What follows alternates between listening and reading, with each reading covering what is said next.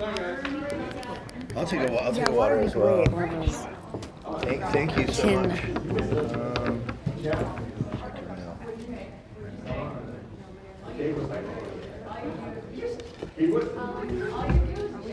Just throw it in. Hi everyone. Just wanted to say you're here with cast, EPs and cast of Fear the Walking Dead, Season 8.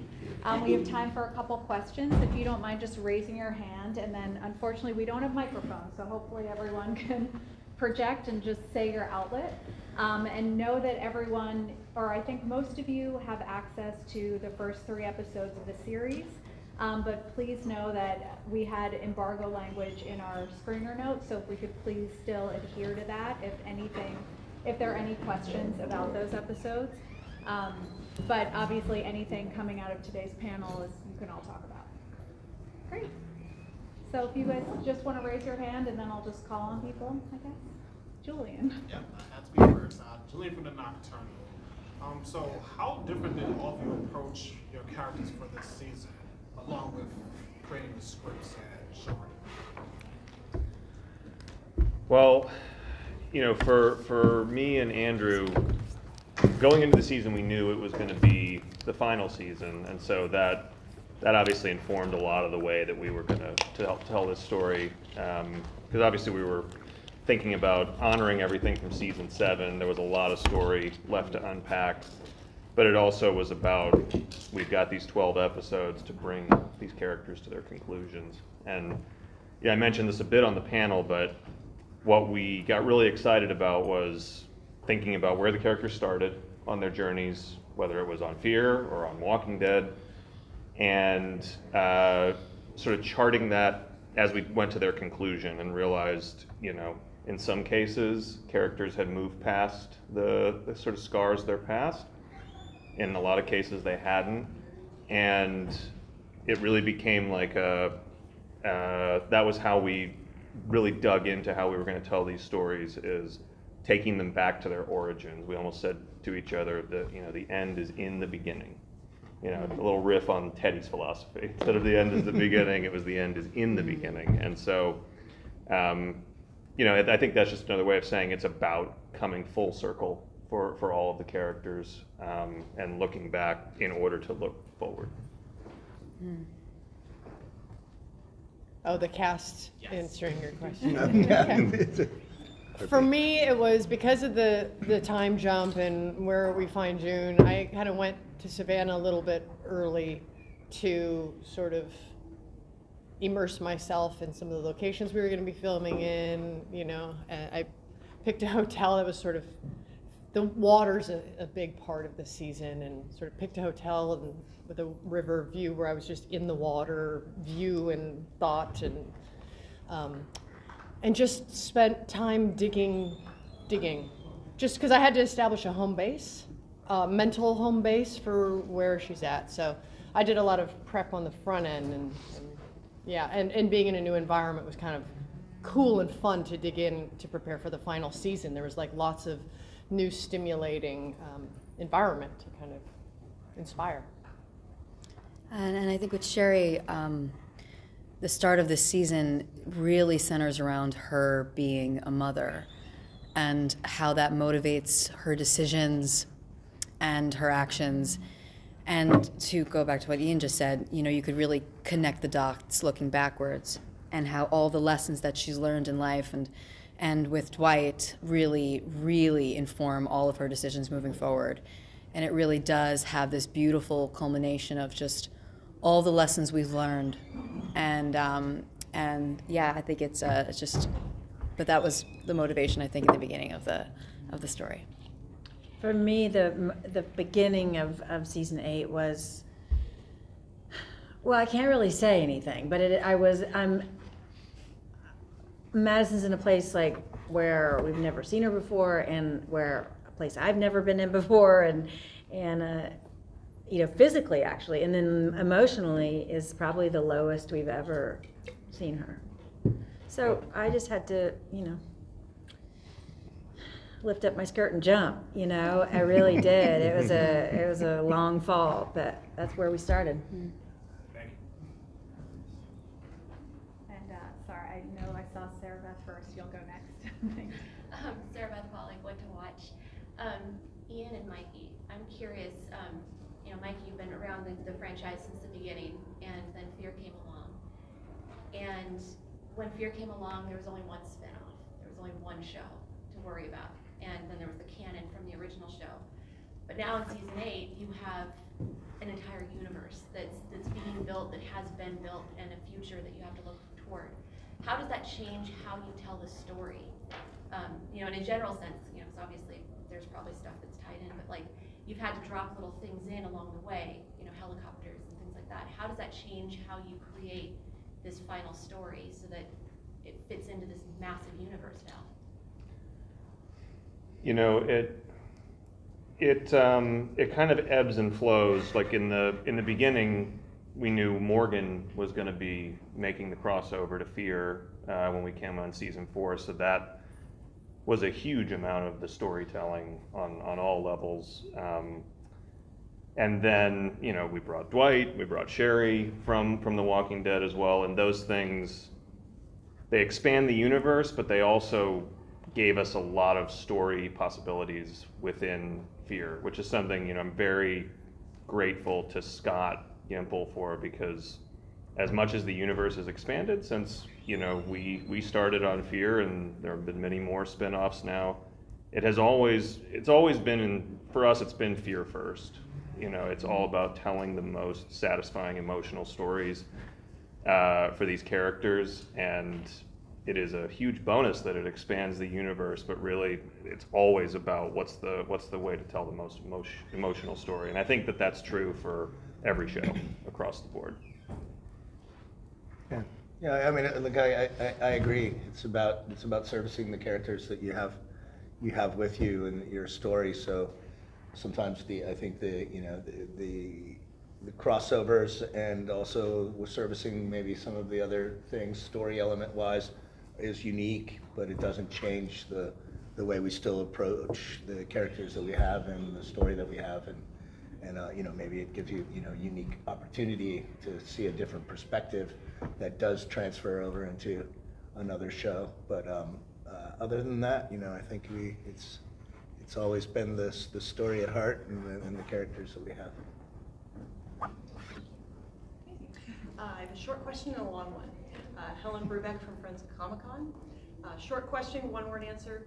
Is there a possibility of some characters from the original show appearing, given that it's relocating to Georgia? It's a possibility. Maybe. It's a trick question. Everyone shut down, quick. Yeah. That's what I was wondering. Is. Longer question. Last season was basically in a radioactive, almost a wasteland. Are there going to be any long-term effects from that, from characters living there, and particularly Sherry getting pregnant in that environment? Like I would imagine over 7 years, some kind of health effects and things might appear. It's a great question, and the answer is yes. And of course, we're moving out of the nuclear contaminated zone in this season, but there are ripple effects for sure that will touch several characters. It's hard to talk about it in specifics without spoiling things, but that is very present. It's not when you're in such a heightened environment like that, you don't get to just leave it all behind. So it is part of the storytelling, very much. Lupe from Cinema Movie. Kim, when you left the show, people were really upset. And did you have that Sally Field one? Like, they liked me, you really liked me. Did you have that moment? And then for Michael and Ian, knowing that the show was ending, and a lot of people, your ending was open-ended. It wasn't, nobody got closure. So was that always in your mind, and also the fan reaction came first? Well, when I left, it was upsetting for me too. It was surprising and upsetting for me too, and I had to process that, and also I had to work. I had to film the season 4, so I knew that going into season 4. So I had to, it was a magic trick to do, really. And this guy, he was the worst. Satrazemis, I'd never met him, And we showed up in Austin, and everything changed. The regime changed, and I'd never met Mikey, and he was our producing director. And he came up to me, which was like walking into propellers, because here I was, this sort of wounded person who's kind of trying to get to soldier through, and he just walked up to me and said, "I got you, I got you." And so, that helped me get through it. It's probably the reason. I think we did a good job. What it takes, But- I've yeah. been through a lot of deaths, I've been through a lot of the loss of Part of the friends genre. and people that you create with. And I hadn't been one in that kind of unique situation where I represented what was the new regime, and it wasn't number one on the call sheet.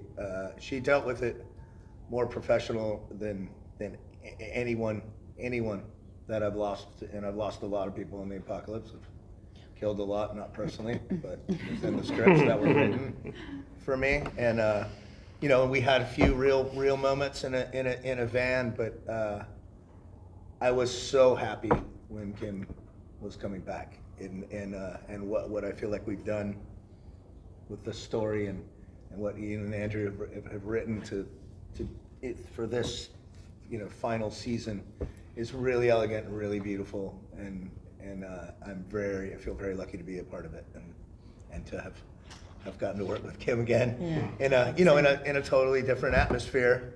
Yeah. And really have some Happier. fun. Yeah, in different times. But It was hello, not goodbye. Yeah, exactly. Yeah. Welcome back, right? Yeah. Yeah, and Yeah. I appreciate the way everyone welcomed me back. And I mean, when I went back, I worked with Jenna in 4, but I had never worked with Christine and Austin, and going back, it was like I just said to myself, well, it's a different show.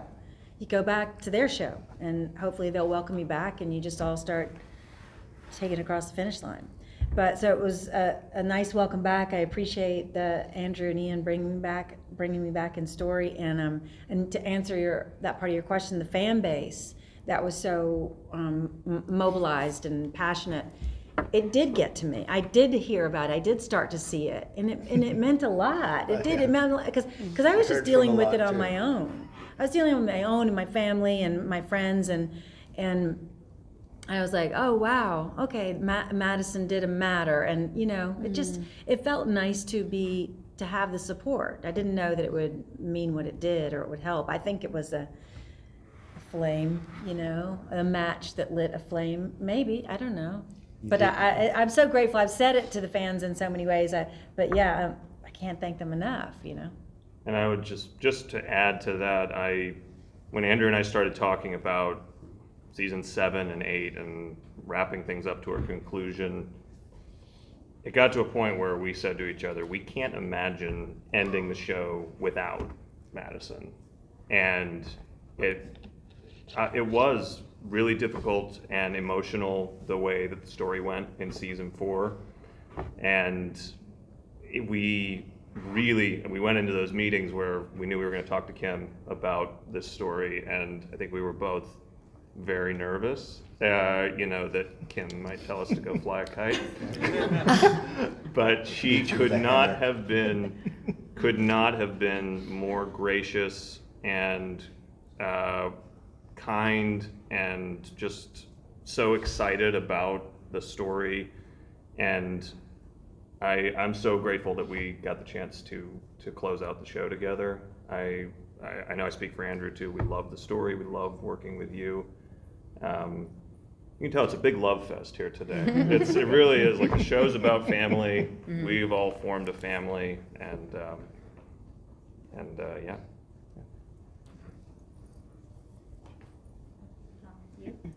I'm Rebecca from Comics Beat. And Kim, I believe you're LGBT. I kind of want to flip the script, because everyone always asks straight actors what it's like to play a queer character.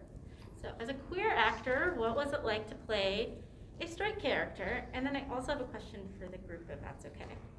I just, Walking Dead, you always get eaten by your loved ones. I'm not going to say anything else about that. What is that obsession? I do not get it. And would you want to be eaten by your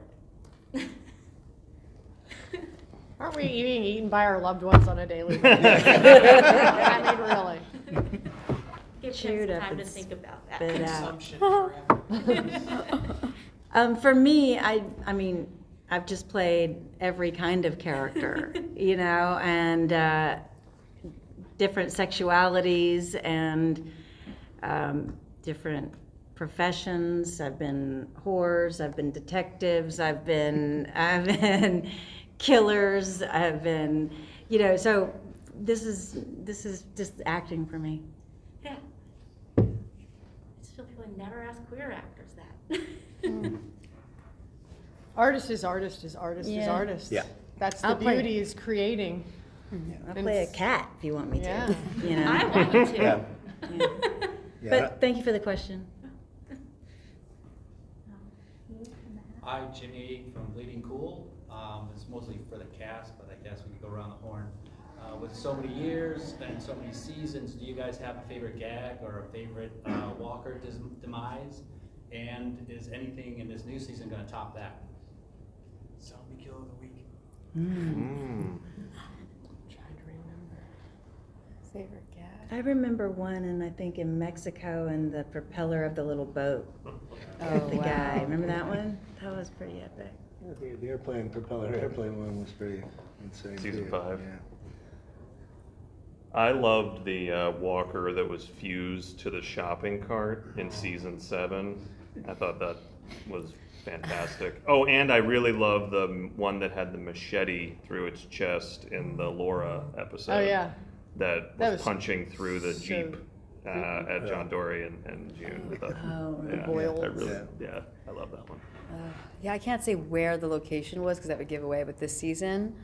But there was a lot of, just with the total this I can't say the place because it would really give it away. But it kind of, gosh, I'm backtracking the story now. I can't even say what it reminds you of because then you'll know exactly where they were. Okay. Think about this. Well, I don't want to give the story away. I think one of my favorite scenes as a big thing that I was part of was in season 5 when we were at the temple, and Garrett and I had to like go from the roof and across the ladders of connecting the cars and killing them as we're going and balancing on the thing, and we had harnesses, and there was like so much to that scene that was like, you know, when you get to do that kind of stuff and just, you know, the big walker kill scenes are often right on the heels of a big emotional scene, and then they go and they're putting their emotions into these. So to sort of continue the emotional story within those fights and why all of that burst of emotions happening when managing, like you were saying earlier, that there's like the stunts and then you have to stay in the frame, so don't reach that far, but then you can't lift that foot because Garrett will fall, so wait till it's just like a lot of that. Yeah, remember that And those one were well. always fun. Yeah, the flexing ladders. Yeah. Yeah. The big walker scenes are always, I mean, really, your heart, I mean, almost like a Kundalini yoga type of breath, and they're coming at you from all angles, and you're getting all the choreography down, and syncing up with the camera too, and making sure you don't really hurt the stunt people that play the walkers because it's so intense. But I think the most fun I ever had in a massive walker kill moment was certainly the wrestling ring. I mean, that was so much fun that we literally added a day of just B-roll stunt work. It was like, let's go back there. We're like, okay, what else are we doing? And we just let it rip, and that was truly fun. And I got to do some, acrobatic things that will never see the light of day, but it just made me so happy. That was a lot of fun. Yeah, moving to Savannah is going to give us an opportunity to give you some great new walkers. We have great I'll just say locations. that. Great locations. But is there an alligator walker? I don't know. We did have actual alligators. Yeah. All the time. Yeah. Kim texted me this Yeah. photo of just the eyeballs sticking out of the water. We're in the middle of one of the most emotional scenes that set up the whole first half. And there was an alligator that was just moving Lurking. up and back and down, just like, will you guys please leave my hunting ground? He wasn't scared at all during the whole scene. Lenny was like, I was like, you good, Lenny? And he was like, it's an alligator over there, right there in the water. And It's right there. It's right there. But we're still rolling. It's okay. It's okay. It's okay. He won't get us. Yes, I got one more. Ian, how did the creative process change when it was announced that it was going to be 12 episodes as opposed to 16? We always approach every season as an A and a B. It's usually 8 and 8, and we're building toward, a conclusion at the end of 8 episodes, and then kind of throwing that to the back half. So the only real difference was that we did that with 6 and 6 as opposed to 8 and 8. And otherwise, it didn't really change the calculus that much. Things do move really fast, though. It's a wild ride at light speed, for sure. Sorry, back there. For Kim, Christine, and Jenna, is there any thing that you could share that maybe you were a little bit jealous of other people in any of the scenes they got to do, or anything, maybe a stunt, staying in it in a general way that you, or even a dramatic that you were like, oh, I wish I could, or I could have killed that walker that way that you'd like to do. And then for Ian and Michael, do you have any favorite journeys, or even favorite like that were closest to your heart in this whole entire Fear the Walking Dead series? That's a big question. Let you ladies answer here. I think every day I'm jealous because most of my scenes are with Austin, Dwight, and so it's usually the two of us in some situation. Anytime he's about to go make the kill, I'm like, I was just about to do that. It's constant. I'll get it. So we're constantly doing that with each other all day, and every time he gets a good one, I'm like, rats. But yeah, that's a daily thing I have with Austin for sure. Go ahead. I'm jealous of those who didn't have to get in the swamp. Like, that was so gross. That was so gross. No, I don't get jealous. I love watching my co-stars, and like I remember one night with Coleman, and I was just watching him, and then he's on camera, and he goes, "It's your line." Because I was like, had popcorn. I was like, he's so good. And meanwhile, it was in my line. And he's like, it's your line. That's cute. I like watching everybody, be their best. It's inspiring.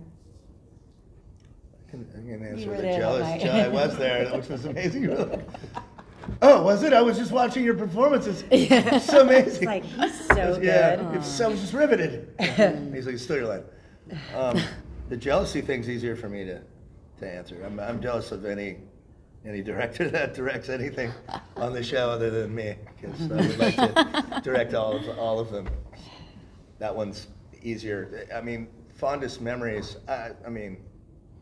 Being on The Walking Dead with Christine, and then having her arrive here. I remember her first day on The Walking Dead. So it's so special when she arrives.